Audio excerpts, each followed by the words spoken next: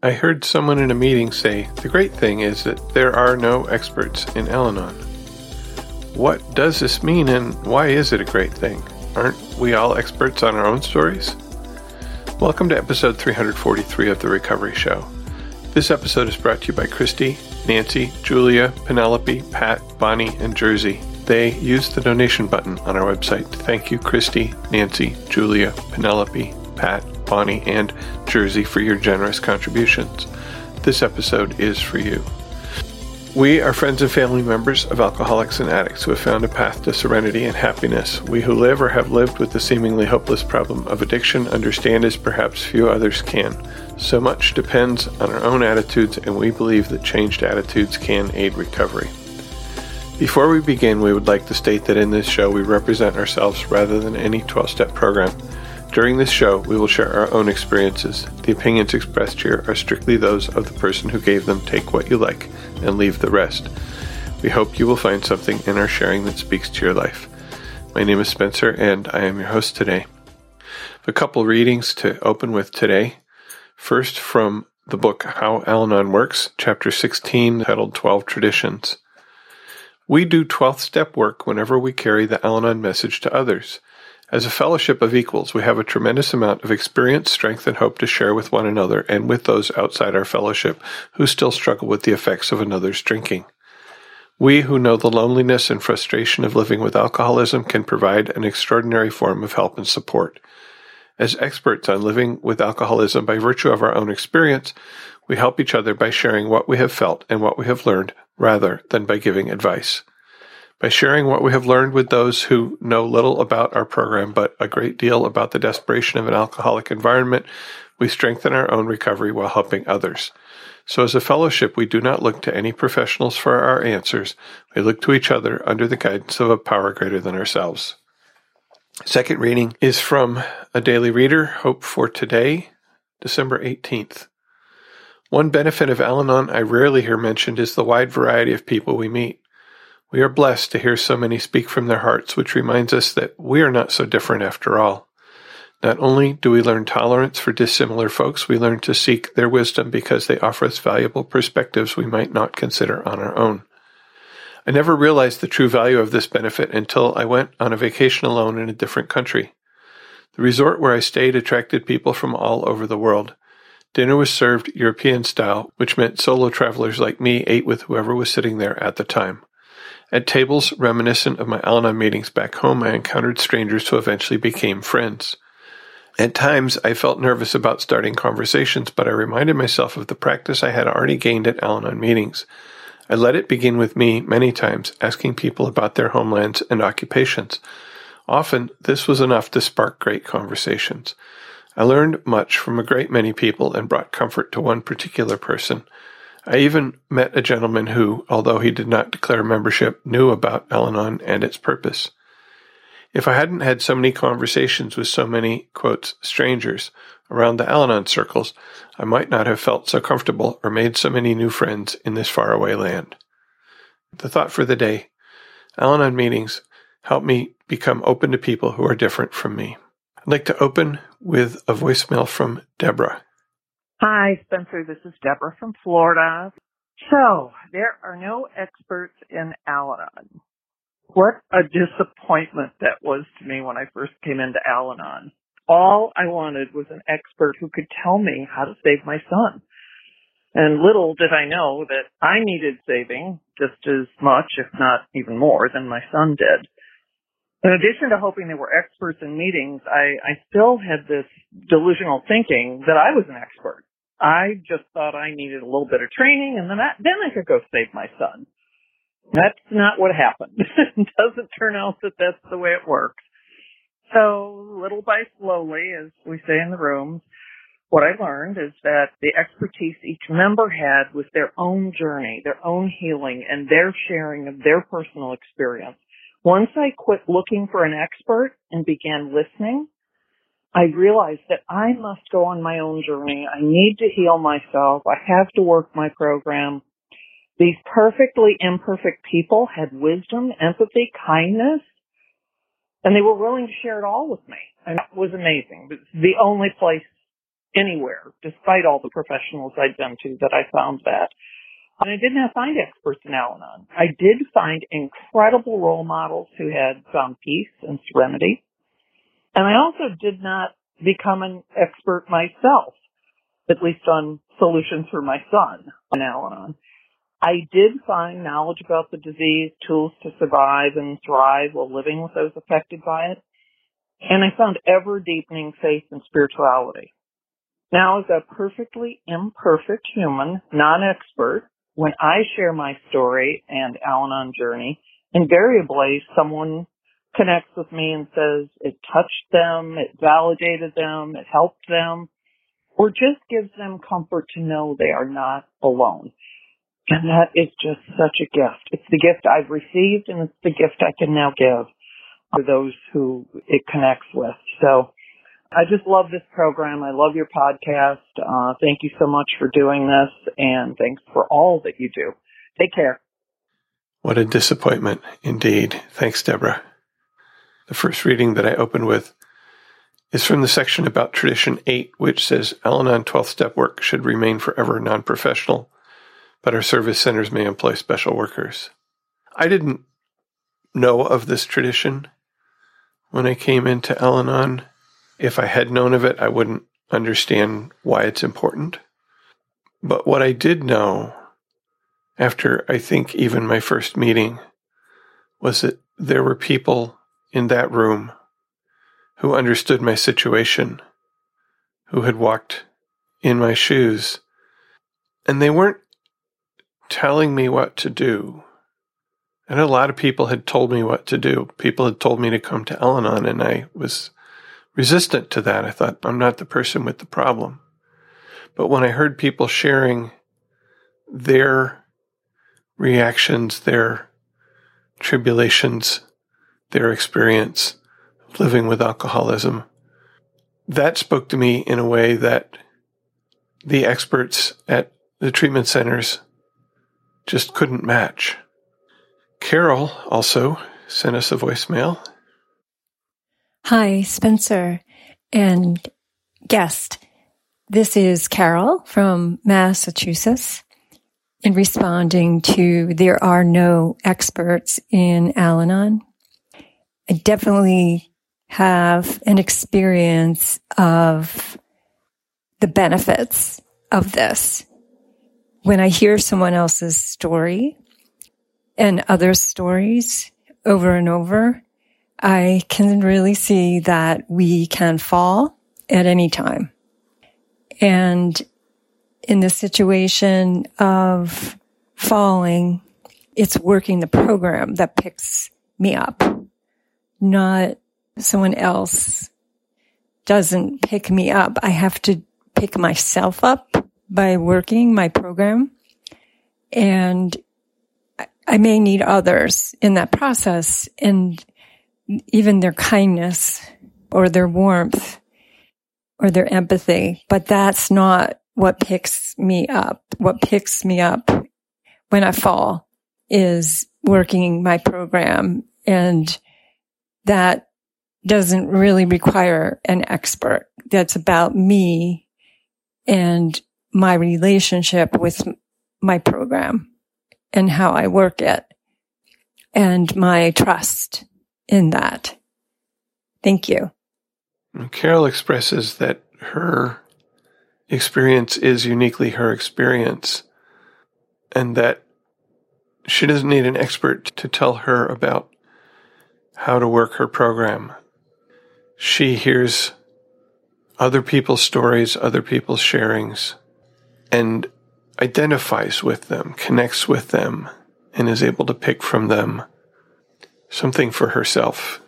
When I think about what might be some problems arising if we considered some of the people in the room, some of the people at the meeting to be the experts that we all needed to listen to, what would be the dangers of that? I mean, one is if somebody who is put forward as an expert, whether by themselves or by other people, says something that I don't agree with, but they're saying it from their position as an expert, it sounds like advice or whatever, and I don't like it, I'm going to not only reject that, but maybe other things that I hear that really could be helpful to me, that if I heard them in a different way, I would pick them up and use them.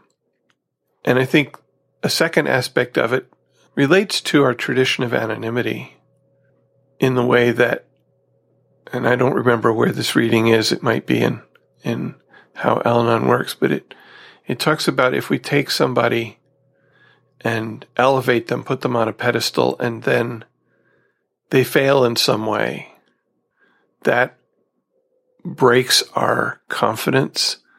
We're potentially likely to throw away everything we ever learned from that person. And that only hurts me if I do that. If this person that I've been upholding, this person that has been my idol, stumbles, am I going to throw away everything, the good that I had gotten from them because of that stumble? Kate sent us an email. Hi, Spencer. I'm writing to you about the topic, there are no experts in Al-Anon. This phrase is important for me because before I became to Al-Anon, I thought I was an expert in a lot of things. My husband's mental health, my children's schooling, anyone's diet, exercise, nutrition, driving, and parenting, just to name a few. I doled out advice to anyone who asked or didn't ask. When they didn't take my advice, I was irritated, and when my advice didn't work out, I was ashamed. Funnily enough, it never occurred to me to just quit giving advice until I came to Al-Anon. For me, the difference between giving advice and sharing my own experience, strength, and hope is a subtle but important shift. When I share my experience, strength, and hope, I am talking about myself and what worked for me. Some people may hear my experience and decide to try what I shared for themselves. Some people may hear my experience and think, there's no way I'm doing that. And some people may hear my experience and take the parts of it that work for them. When I share my experience, I'm not responsible for the decisions other people make. I can share my experience with someone and let the situation go. The other thing I have learned in Al-Anon, which seems related to this topic, is to only give advice when someone asks for it. Before coming to Al-Anon, I didn't realize that sometimes people shared their problems or worries with me because they simply wanted to be heard. When people shared their problems with me, I would frequently respond by telling them what exactly they should do. What I've learned in Al-Anon is I can say to someone, wow, that sounds really tough, scary, stressful, frustrating. Sometimes I will follow up with my children by saying, are you telling me this because you just needed to be heard, or are you telling me this because you want me to give you advice? When my kids learned that they could tell me about uncomfortable feelings without me immediately telling them how to resolve the issue, I believe they started coming to me with their thoughts and feelings more often. Al-Anon has taught me how to preserve and grow in relationship with the people I love. I have learned the best way to do this is to treat them with dignity and respect. If I want to be in relation with someone in which we are equals, then I have to behave as though I am their equal, not an expert. Best, Kate. I love that Kate turns this around and approaches it from the point of view of someone who, in the past, acted as an expert and unpacks both the harm that acting as an expert did and how she learned in recovery to act in a different way, to relate to the people around her, to relate to her own children in a different way. How much healthier that is for her and for them. And I love this. Are you telling me this because you just need to be heard? Or are you telling me because you want me to give you advice? That is such a wonderful question. And when my kids learned they could tell me about uncomfortable feelings, I believe they started coming to me with their thoughts and feelings more often. That, wow, so true.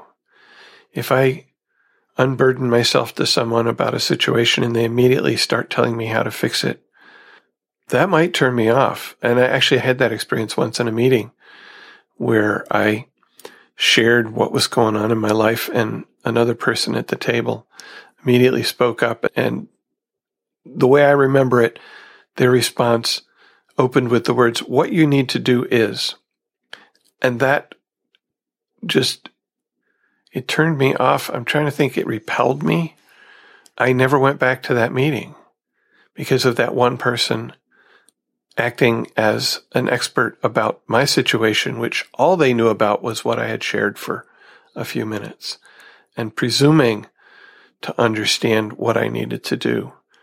Had they said something like, wow, that sounds rough, or wow, I was in a similar situation and I did this and it worked in this way, I would have received that message so much more easily, I think. I still might not have taken it as something for myself, but I wouldn't have felt put down. I wouldn't have been pushed away. Mark called with a voicemail. Spencer, it's Mark. I'm responding to the potential topic that there are no experts in Al-Anon. It just occurred to me that it is experience, strength, and hope, and not expertise, strength, and hope that is the basis of this program. And so many of the lessons I've learned from other people comes from their sharing, not their triumphs and their transcendent insights, but their experiences of negative things and how they were able to endure and to persevere and to learn from them. And I do learn from example, and I've applied that to my own experiences and setbacks and things like that. And it has helped tremendously. And the other thing about this topic about non-professionalism and there being no experts, it does highlight for me that this is at base of a spiritual program, and it is ineffable and unquantifiable in that way. And that's part of the magic of it, and the miracle of it is because we come together and can share, we don't have to undergo every single mistake and pain that's out there for us. We can learn our lessons without having to suffer in that way. The other thing I like about this topic is this idea that every person has something to contribute to the program, particularly newcomers. I know some people have the idea that newcomers should be seen and not heard initially, but that hasn't been my experience. They often have a lot to teach, myself certainly, but I think a lot of people in the room, not just as reminders too. Sometimes they have fresh and unique insight. And that's part of why I keep coming back and part of why I keep tuning in. And thanks again for your service. Picking out a little bit here that touched me, that's part of the magic of it and the miracle of it. Because we come together and can share, we don't have to undergo every single mistake and pain that's out there for us. The magic and the miracle of the program comes in the sharing. It comes in the, this is what happened to me. This is how I felt.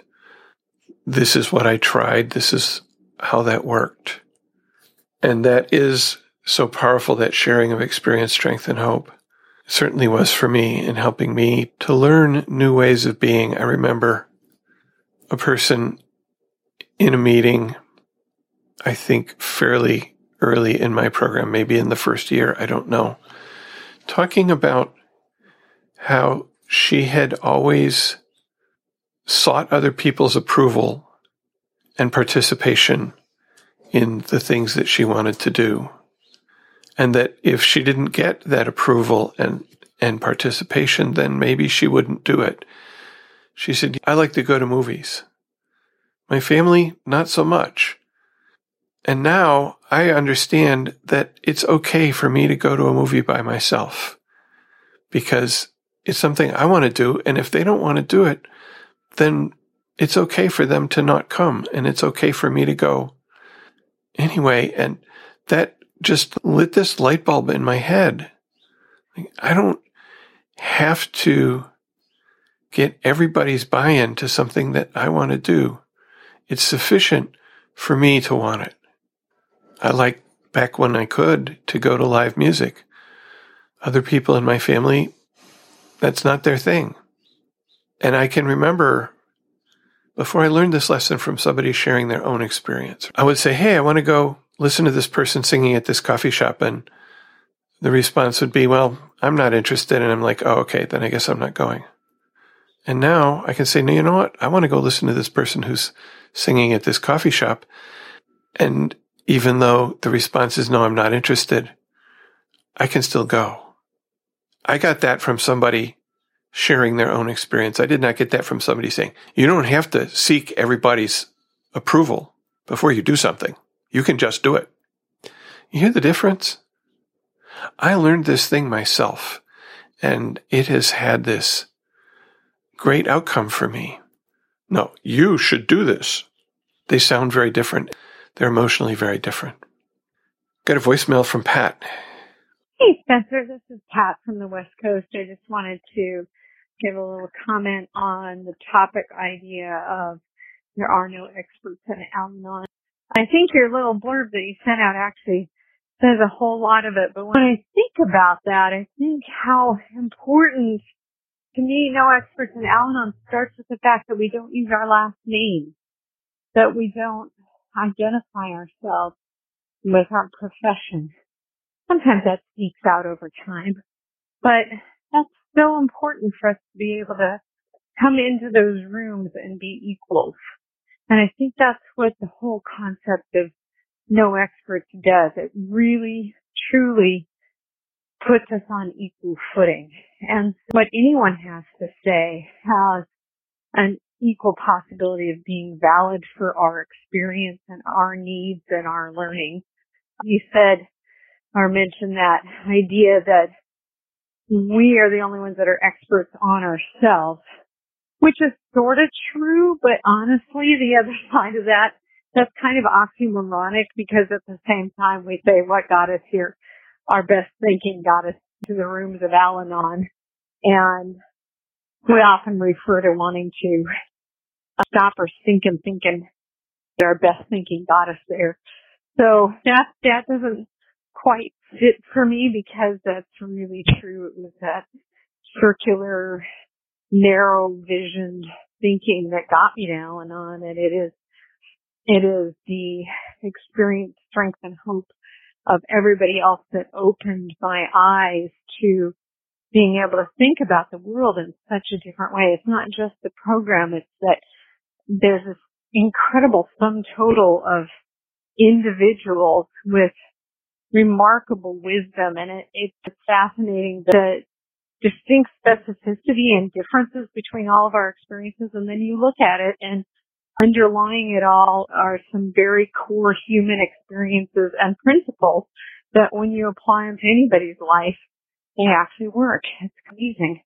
And that goes to the point where I have certainly sat in the rooms, and not so much lately because I had this experience when I was newer to Al-Anon where I would hear somebody speaking, maybe it was somebody who's a regular attendee at a meeting that I went to regularly who seemed to drone on and on or not have a point or not have much of value to say. And as I was saying, someone who's, when they're sharing, didn't speak to me at all and actually turned me off.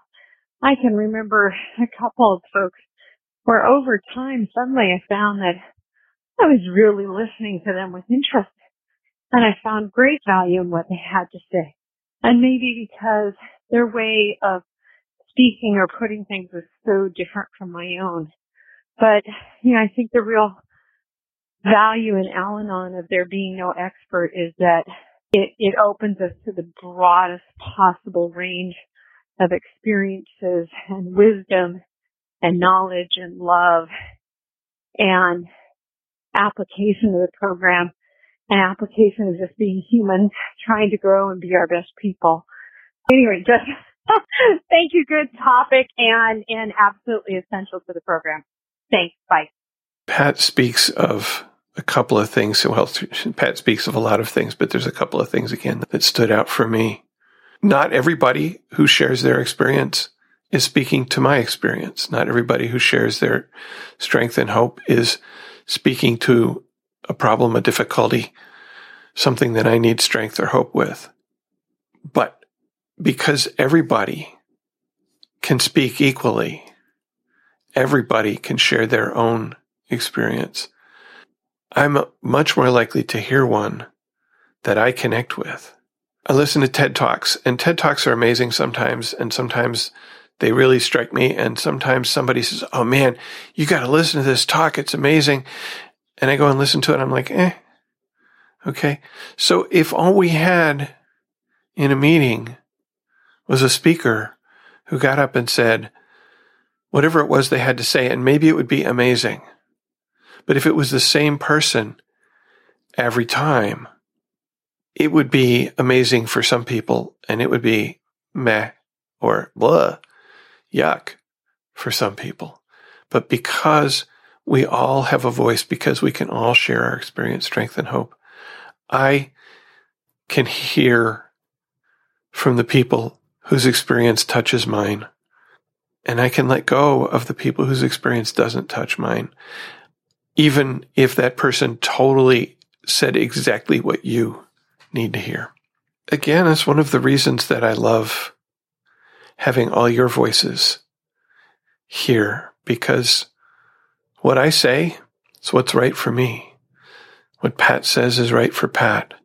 What Mark says is right for Mark, and so on. So thank you to everybody. I want to close with the quote from that reading from Hope for Today on December 16th. What I love about Al-Anon meetings is that I am getting close to people who normally I would not be able to know so well. Walls are disappearing, and love and community are growing and expanding. I had fun picking music for this episode. Music about learning, music about being or not being an expert. The first song that I wanted to highlight here is by Crosby, Stills, Nash & Young, titled Teach Your Children. A little quote that I found on the interwebs about this. Speaking of teaching children, Graham Nash of Crosby, Stills, Nash & Young wrote the first verse of Teach Your Children as adult-to-adult advice. But the last verse reverses the situation. Now the children are being asked to teach their parents.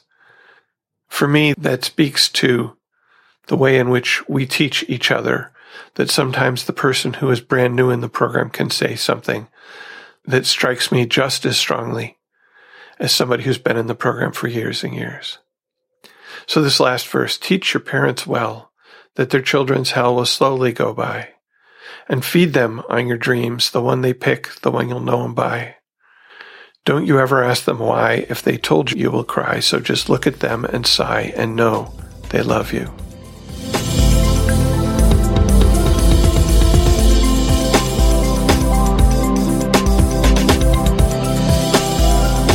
In this section of the podcast, we talk about our lives in recovery. How have we experienced recovery recently? The first thing that comes to my mind when I think about recovery in my life is it's that time of year when at work I effectively do a fourth step on my work year and then do a fifth step with my boss, where I share the exact nature of both my wins and my losses. And we talk about what we want to change. I guess that becomes step 6 and 7, I guess, something like that, if I want to cast it in that way. I used to say, I had that meeting with my boss where he did my fifth step for me and told me the exact nature of my wrongs. One of the things I like about the company that I work for is that we do, I think, a pretty good job of being people-focused. This year, this process is a little bit different. In the past, we've been asked to write a self-evaluation, write our own fourth step, and our boss would ask some coworkers, peers, managers, underlings, depending, to contribute, which meant that they got to write a little fourth step about me. And then my boss would write his evaluation of me, and then we'd get together and we'd talk about it and about where we saw me similarly and where we saw differences, and talk about what I might do to improve the areas in which I'm weak, and of course keep on doing the things where I'm strong. This year, for the contributors part, we're doing something different. We'll see how this works out, but we have been asked, each of us, to ask 2 other people that we work with in some way to have a feedback conversation with us. And we've been given a couple of questions to start that conversation that focus on positive rather than negative, I guess is one way to look at it. The one question, I don't have the exact wording in front of me, but the one question is basically, what has been working well for us working together? What do we want to keep on doing because it's working well? And the second question is, how could I do better in the way that I work with you? I had that conversation with a couple of coworkers, one effectively a peer and one whom I supervise. And it was an interesting experience. It was a little bit uncomfortable, I think, for both of us. But I think it was helpful. And I'm supposed to take what I learned in those conversations and weave it into my self-evaluation that then my boss and I will talk about. I haven't done that part yet. I also was asked by 2 members of my team to do their feedback conversation. And one of them I have some difficulties with. And I had to spend some time thinking ahead about how to express the areas in which I feel this person needs to improve in that second question, to try to express them in a positive way. I think I might have done the, what's it called? The something sandwich, where I started with, here's a strength of yours. I really appreciate this strength of yours. Here's an area in which I see you needing to improve. And then here's another strength. Here's another thing I appreciate about. Because this person does have strengths. It's important for me to recognize their strengths. But I think it's also important to provide that feedback of saying, here's a place where I would like to see you working on acting differently. And here are some potential ways in which you might be able to get there. Because I am, in a very real way, I also act as a mentor for the younger, not necessarily younger in years, but at least younger in experience at the job, members of the team. Boy, yeah, using program principles in there, I think really made that easier in both conversations to be able to say thank you when somebody said something really nice about me rather than, oh, shucks, no, that you don't need to say that. Just to say thank you. That's important. Something I learned here. I think that's where I'm going to stop for today. Alina shared on a couple of topics. She shared on spiritual practice, and she shared on Tradition 11. Hi, my name's Alina. I just wanted to share on episode 94, which was entitled Spiritual Practice. I guess it talked also about meditation. And I know that the last maybe almost 2 years, I've been doing meditation with a meditation app in the mornings, every morning. And that's like a ritual for me. And I've been pretty consistent. I look forward to it, I guess, before I even start doing anything with my day, before I do too much. I like to have just that quiet time and that moment for myself. And it's really helpful. I know also if I'm feeling overwhelmed or something, I can select a meditation that applies to whatever I'm dealing with. And that's always helpful too. As far as a spiritual practice, I guess I never really had one before I came into Al-Anon. I mean, I used to pray to God, please fix this and do this for me. And now my prayers are a little bit different. I ask for strength and guidance and help walk with me through this. I know that He already has a plan and He knows what I need. And sometimes it's not always what I want, but I know in the end that I'll be okay. I'm grateful to the program because I guess without it, I would maybe not have a spiritual practice or the meditation. I don't think I would have ever thought of doing anything like that without Al-Anon. But I know that it does help. I know I need to focus a little more on praying for things, and I haven't really started a God box or anything like that and putting my ideas in that. And in a way, it sounds something that my sponsor suggested, and it sounds pretty cool to do and try. I guess I just need to get up and do it. Anyways, I appreciate the topic. It's something that I really need to maybe focus on a little bit more and work on. But I think it's just a good way to keep my serenity. And like it's been said before, practice makes progress. So I like that statement too. So thank you. I wanted to share on episode 95, which was on Tradition 11. Tradition 11 is our public relations policy is based on attraction rather than promotion. We need always maintain personal anonymity at the level of press, radio, films, and TV. We need guard with special care the anonymity of all AA members. I like the topics on the traditions because I don't really focus a lot on those. I don't know why. I'm always like die hard and focused on the steps. Actually, I completed step 11 and I need to go over that with my sponsor, and then I'll do step 12. And then I definitely want to dive into the traditions and see what those are about. But the overview on this podcast was talking about, are you tired of being reminded of something which you know would be good for you, but you don't want to, and now giving in would feel odd? And do you ever wonder why some annoying people always have to emphasize where and how they get their stuff? This is a good one. I'm constantly, I know what's good for me, and I know that I should turn things over to God, and that I'm not going to always get what I want. And that's difficult for me sometimes just because I want things in a certain way. I'm very organized, and I'm always wanting things to happen a certain way, and I want to know the reasonings behind why things happen all the time. And so Al-Anon's taught me a lot about being patient and pausing and not really worrying about outcomes or what's going to happen.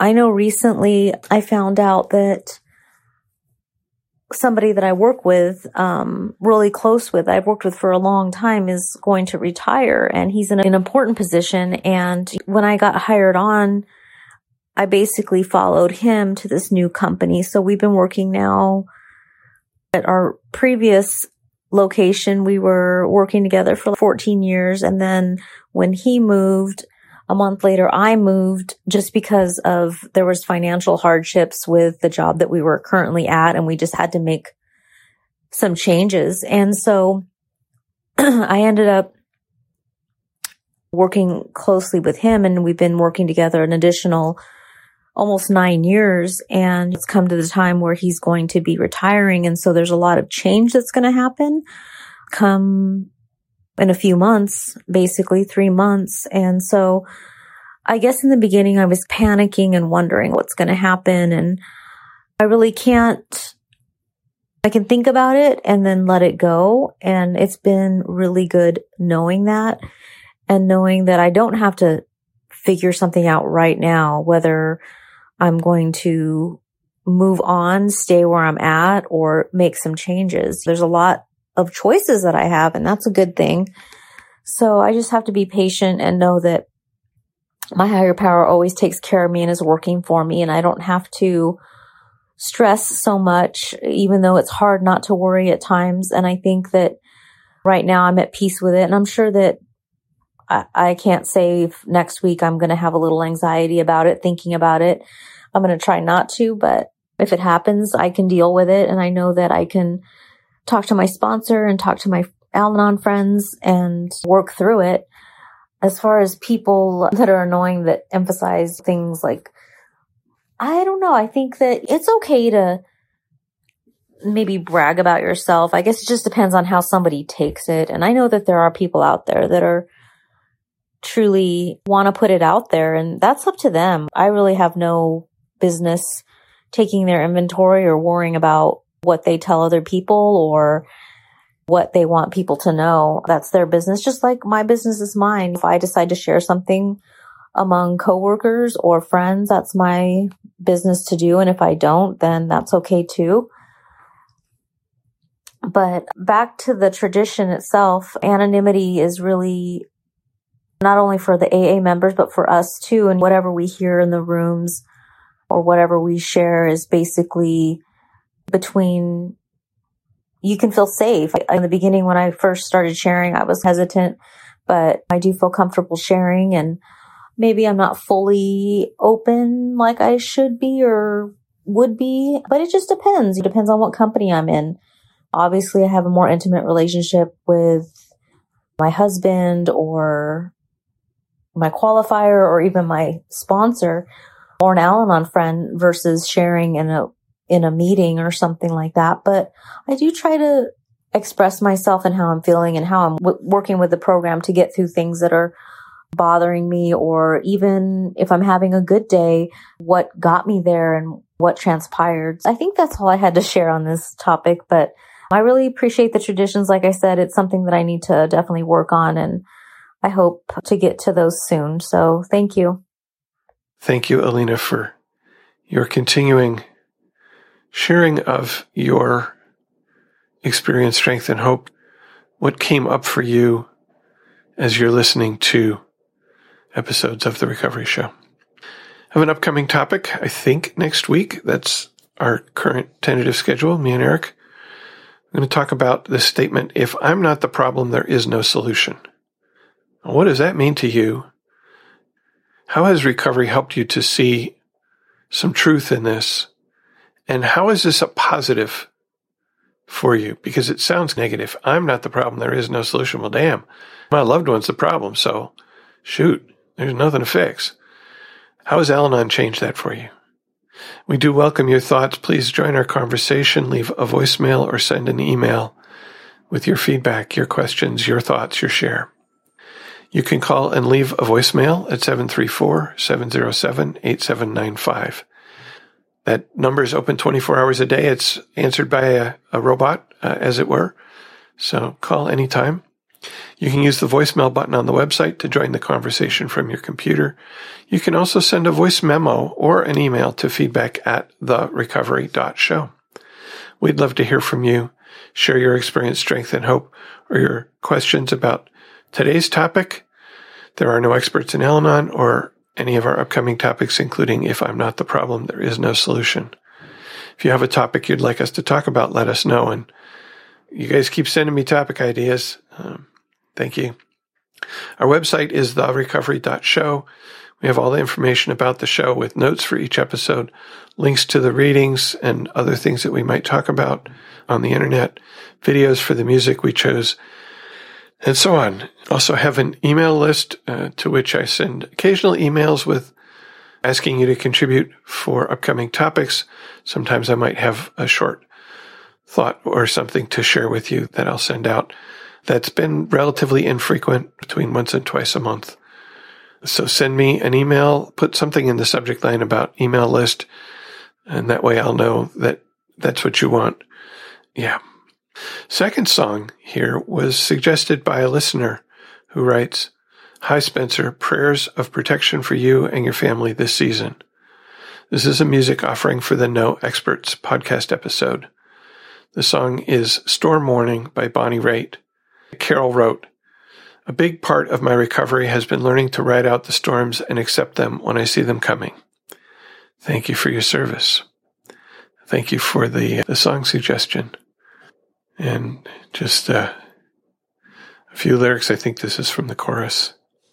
I got a feeling when the sun comes up, I'm going to wish I had a storm warning. I'm going to wish I had a sign.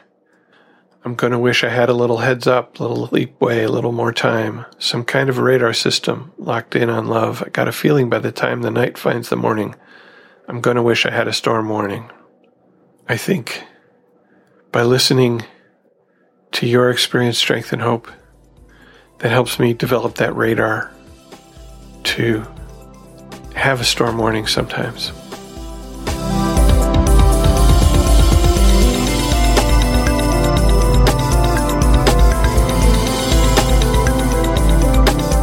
Some listener feedback here, some emails, some voicemails. Sasha left us a voicemail.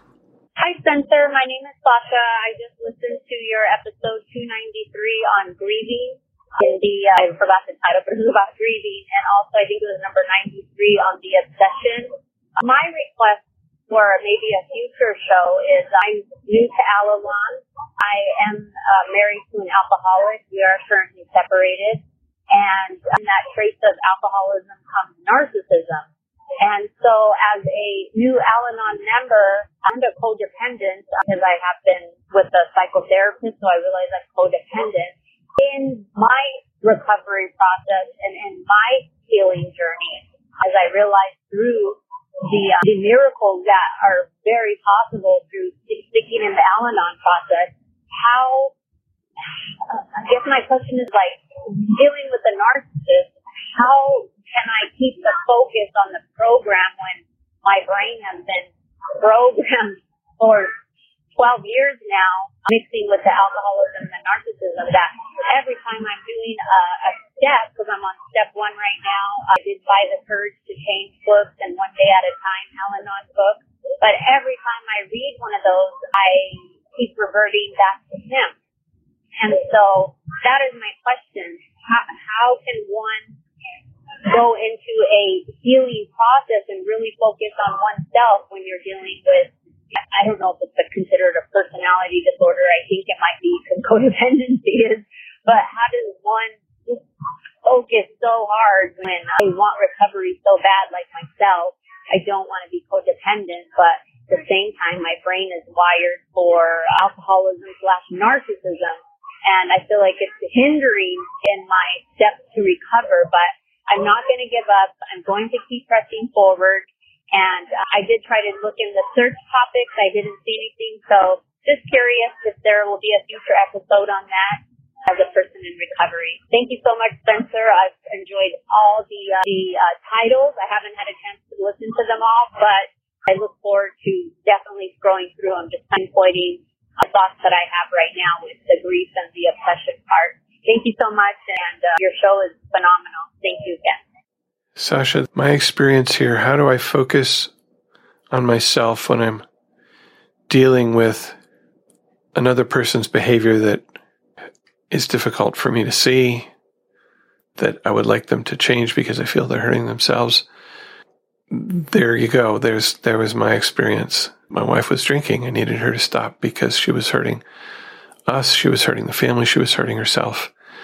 And I couldn't focus on myself because I was focused on her. And I came to Al-Anon, and through listening to the experience, strength, and hope of people in the program, through reading the literature, I began to be able to detach myself from her problems. There's a couple of episodes that we have on detachment. Episode 188, Detachment with Love.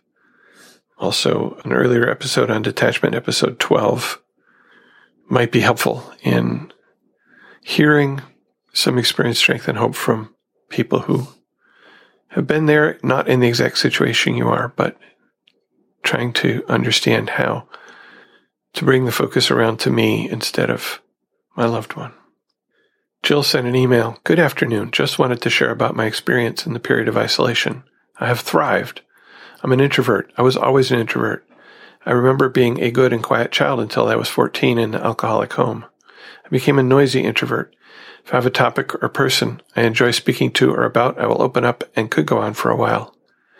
During this isolation, my health has drastically improved. I've been working the whole time in an office setting in the corner, away from people, and it has helped so much. For years, people have treated me as if I was broken and needed to be extroverted. It would bring on major panic attacks that would send me into shame spirals and loss of mental and spiritual health. I haven't experienced this in this period of isolation, and now see I was never broken or need to be fixed.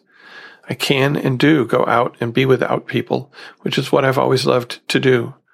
Living in Alaska, there is lots of space. To cope with my introversion at in-person meetings, I take my glasses off so I don't see the people in the rooms and feel my shares are more genuine because I'm not getting hung up on facial expressions or nodding. Zoom meetings are hard for me. I can't stand to see my face or the people sharing, so I listen to your podcast, and it has been tremendous for my recovery. The tips you shared on Zoom meetings changed my perspective. Thank you, Jill D. in Alaska. Thanks for writing, Jill. I'm an extrovert, but I consider myself to be sort of a shy extrovert. Talking to a microphone, I know you're there, but I can't see you. It actually works pretty well for me. when I was attending in-person meetings, I noticed that usually when I'm sharing, I would be looking at the table. And often when other people are sharing, I would be sitting there with my eyes closed. And I think that is part of that discomfort. I challenged myself, particularly when I was sharing my story for a newcomer, to look up, to be open, to invite them into my experience by not closing myself away. And I tell you, it's difficult for me. So I understand some of those feelings. I do. Sometimes in a Zoom meeting, I noticed a lot of people in Zoom meetings, they don't necessarily turn on their camera. They might turn on their camera when they're sharing, they might not. And depending what device you're using for Zoom, if I'm using it on my phone, I can put it in what's called safe driving mode, which I don't even see any pictures of anybody. So that those sorts of things might be helpful if you're having trouble looking at people. Also make the Zoom window small, so at least people's faces are little and they're not so overwhelming. Shasta left us a voicemail. Hi, this is Shasta from Colorado. There was a woman on your recent episode, It's Not Your Fault, that had asked if anyone's experienced alcoholism while being pregnant. It's been a long road through recovery for both of us with counseling, and I'm in Al-Anon. He used to go to AA, does not anymore. He's been to rehab, and I honestly don't know if he's sober or not sober right now, but we have a lot of good days, so I take it one day at a time, and if I don't know, then I guess God doesn't want me to know right now. But our son is going to be 2 in December. During my pregnancy, I had a lot of feelings, emotions, crying, because I knew how hard it was to be with my husband and to figure out this new life and figure out coping skills when I was not pregnant. And with all the added hormones, it was even harder. And I would just cry because I didn't know how I knew how hard it was the first time. I didn't know how I was going to do it if he was actively having his addiction while we had a baby. How could I raise him by myself? How could I be a single parent while still being married, essentially? And so I had a lot of fears like that, really crippled me sometimes. It was really rough. I talked to my sponsor, and one thing she told me was, stop the what if. We can what if and what if and what if all day. And what if that doesn't happen, and then we wasted all our time? I also will, what if my son turns into an alcoholic? How am I going to talk to him about alcoholism? How am I going to talk to him about addiction? Another thing besides stop what-ifing, because you don't know what's going to happen and you're just driving yourself bananas, is one day at a time. So maybe my son will be an alcoholic, but he's not right now. One day at a time. He's a precious 1.5-year-old, and we love our time together. My husband is amazing right now. He's not, as far as I know, in the throes of his addiction. He's way kinder. He cares about other people, and those are not things he did when he was active before. Live in the moment, one day at a time. Stop what-ifing, and that is advice that helped me in my experience. So good luck, and I wish the best for you and everyone else who's experiencing this. Bye. Thank you, Shasta, for sharing that experience, strength, and hope. For many things where I have not had that experience, I rely on people like you, Shasta, to share your experience, and I hope that speaks to anybody who is in this position and struggling with it. Diane sent us an email. Hi, Spencer. Thank you for your endurance with your shows. You've shared you've been finding it difficult to do weekly shows. Please know, as a listener, whenever, if ever, you do a show, many are blessed. I say if ever to remind you of the 300 plus you have done and how life-changing with encouragement, strength, and hope they are today.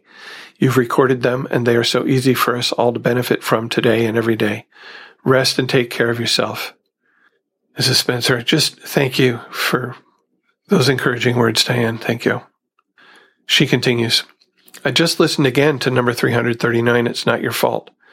So much. Episode 340, Married to an Alcoholic Minister. Again, wow.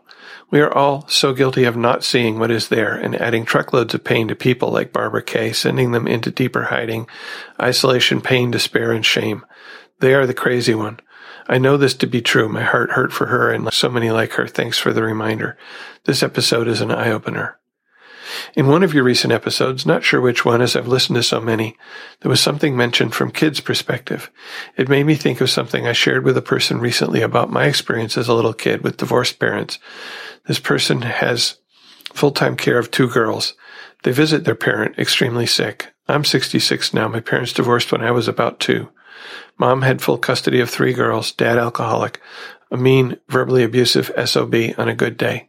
I hated my dad. Our time with him was every other weekend, always filled with yelling, rage, chaos, breaking things. Every time I'd leave my dad's, I'd cry. Why? I hated him. I've come to realize there is a transition time, almost a debriefing a child goes through. I had no idea what or why. Cry? I'd even feel guilt for crying. It hurt my mom. She never said anything. I think she thought it was at her not wanting to come home. Wrong. My mom was doing the best she could because of the family disease. Of course, this behavior was stuffed, never talked about. Coping skill, surviving seed, planting grew and grew. Thank you again for blessing us all for the lifeline. You've made an eternal difference for the betterment of this world and in many lives. May God bless you and your family. Diane. Thanks, Diane. Thanks for sharing that pain, that child, the pain of that child. Again, maybe that will touch somebody who's listening. Maybe it touched you as you're listening to realize that you were not alone, that others have had your experience as well. Thanks. Kathy called with a voicemail. Hi, Spencer. It's Kathy O from Southern California. I just wanted to say how much I've enjoyed listening to the program throughout this pandemic. And it has really been such a good addition to the Zoom meetings that I go to. And I hear things a little differently now because so much of my recovery is not in person. From time to time I'll meet with a sponsee or my sponsor, but not very often. So I just wanted to say, please keep up the good work. I was so taken by your episode on Not Your Fault. I think that I've heard certainly that before, and I knew growing up in an alcoholic home that I didn't cause it, I can't control it or cure it, but somehow listening to all the shares and the topic itself really spoke to my heart, and I realized there are many things while growing up that I carried guilt for that I had nothing to do with, just by living in the dysfunction of alcoholism as a child. When my parents argued, I would think I could have gotten better grades or prevented it. When my brothers got involved in drugs, I felt maybe I could have helped by telling my mother when they were using or coming home late. When my sister started letting her boyfriend sneak into her bedroom that we shared, I thought, oh gosh, if she gets pregnant, it's going to be my fault. All of these things came to my mind as I was listening to this, and I hadn't thought of them for a long time, and wrote them down when I did an inventory, but I never really understood how that whole concept of blame and fault and guilt that wasn't mine to carry, I was carrying as a child, and spilled into my adult life. So often I felt even if things didn't affect me directly, that somehow I could have prevented it or I was at fault for it. So it was really good to hear that topic and to be able to relate to a lot of the reading and the sharing. And I just thank you over and over again for all the work you do, and I hope that other people can call in and share their experience, strength, and hope, because it is just a lifeline for me, especially, like I said, since there aren't person-to-person meetings anymore in my area that I go to. So thank you so much. Oh boy, so much in there. So much feeling that anything that happens to anybody that I might have been able to do something about makes it my fault. I've spoken before about the experience I had when my girlfriend in college came back from a vacation and told me that she had been date raped, although we didn't use that term back then in the early 70s, and I felt responsible for it. I didn't feel so much that it was my fault, but I felt responsible for helping her try to deal with it, to maybe fix whatever consequences might come. I don't remember whether I expressed that feeling, but I definitely felt it, and I was not qualified as a college freshman to do that, but I felt like it was my responsibility. So much learnings, so many learnings. Catherine wrote, "Hi there. I love your show and have been listening to it for probably about a year, so please excuse me if there's already an episode regarding the following topic. I think it would be great to hear a perspective from people that feel like they are losing something that once bonded them to their spouse. I drank with my husband responsibly for a very long time. We've been together over 10 years and share 2 beautiful children and a life together. I'm leaving out the difficult times, of course. He has been struggling with the disease of alcoholism for many years, and it got much worse when we had children. So for the past 7 years, we have been struggling greatly. I don't want to leave my husband, so I am in recovery and so incredibly grateful to be here. However, I will say that there is a small part of myself, one I feel I'm not supposed to bring up in an Al-Anon meeting, and that is that I miss having a drink with my husband, going to an adult outing or bringing a bottle of wine to a vacation, etc. This feels like a loss to me that we can't participate in many of the things we used to enjoy doing as a couple with our community. I hate it that alcohol is so prevalent, but sometimes I wish he could drink like me or others and have a good time responsibly with it. It seems like we have been living in this struggle, and I wish sometimes that he could be normal and drink normally. I feel that it is selfish to have these thoughts and feelings, but it is there, and I can't seem to shake it. Hoping maybe I'm not the only one who has had these thoughts. Thank you so much for your service to this amazing community. Hope to hear from you soon. Be well, Catherine." Been there, Catherine. Definitely been there. Might suggest episode 112 is titled "Do You Drink?" and speaks to some of my experience around that question. And what'd you say here? Feel they are losing something that once bonded them to their spouse. So we weren't exactly wine snobs, but we definitely, one of the things that we did together was some wine tasting. Once she started drinking really alcoholically and her drink of choice was wine, that just went away. Even at that time, I couldn't enjoy it. And even now, when I do drink, I very rarely drink wine because it brings up all these negative feelings. So yeah, that is something that we had that bonded us that is not there anymore, and just totally connects to what you say.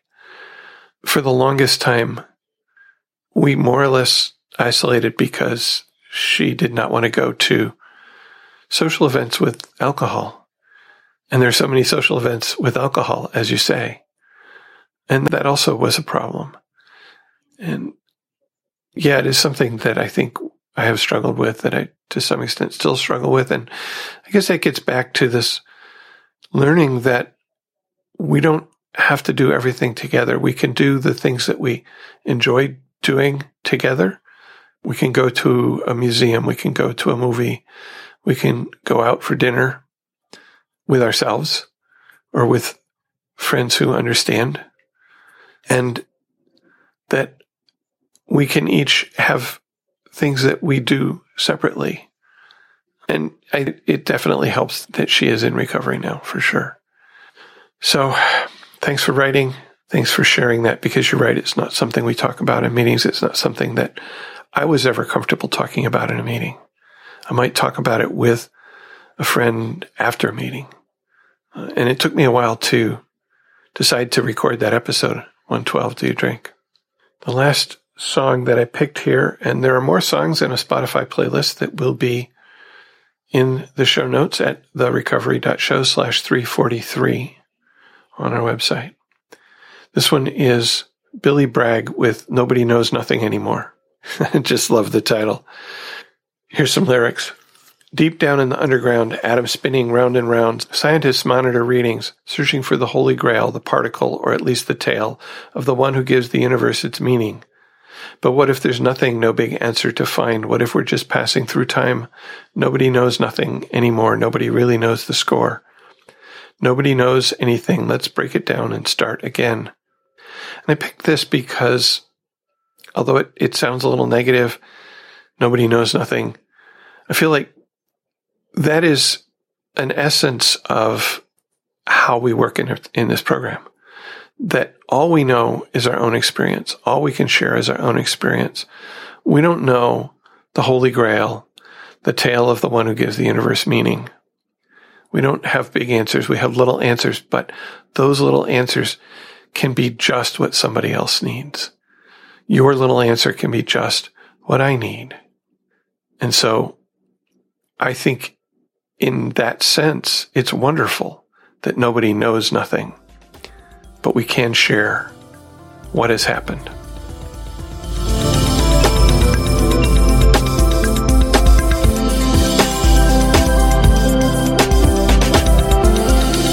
Thank you for listening, and please keep coming back.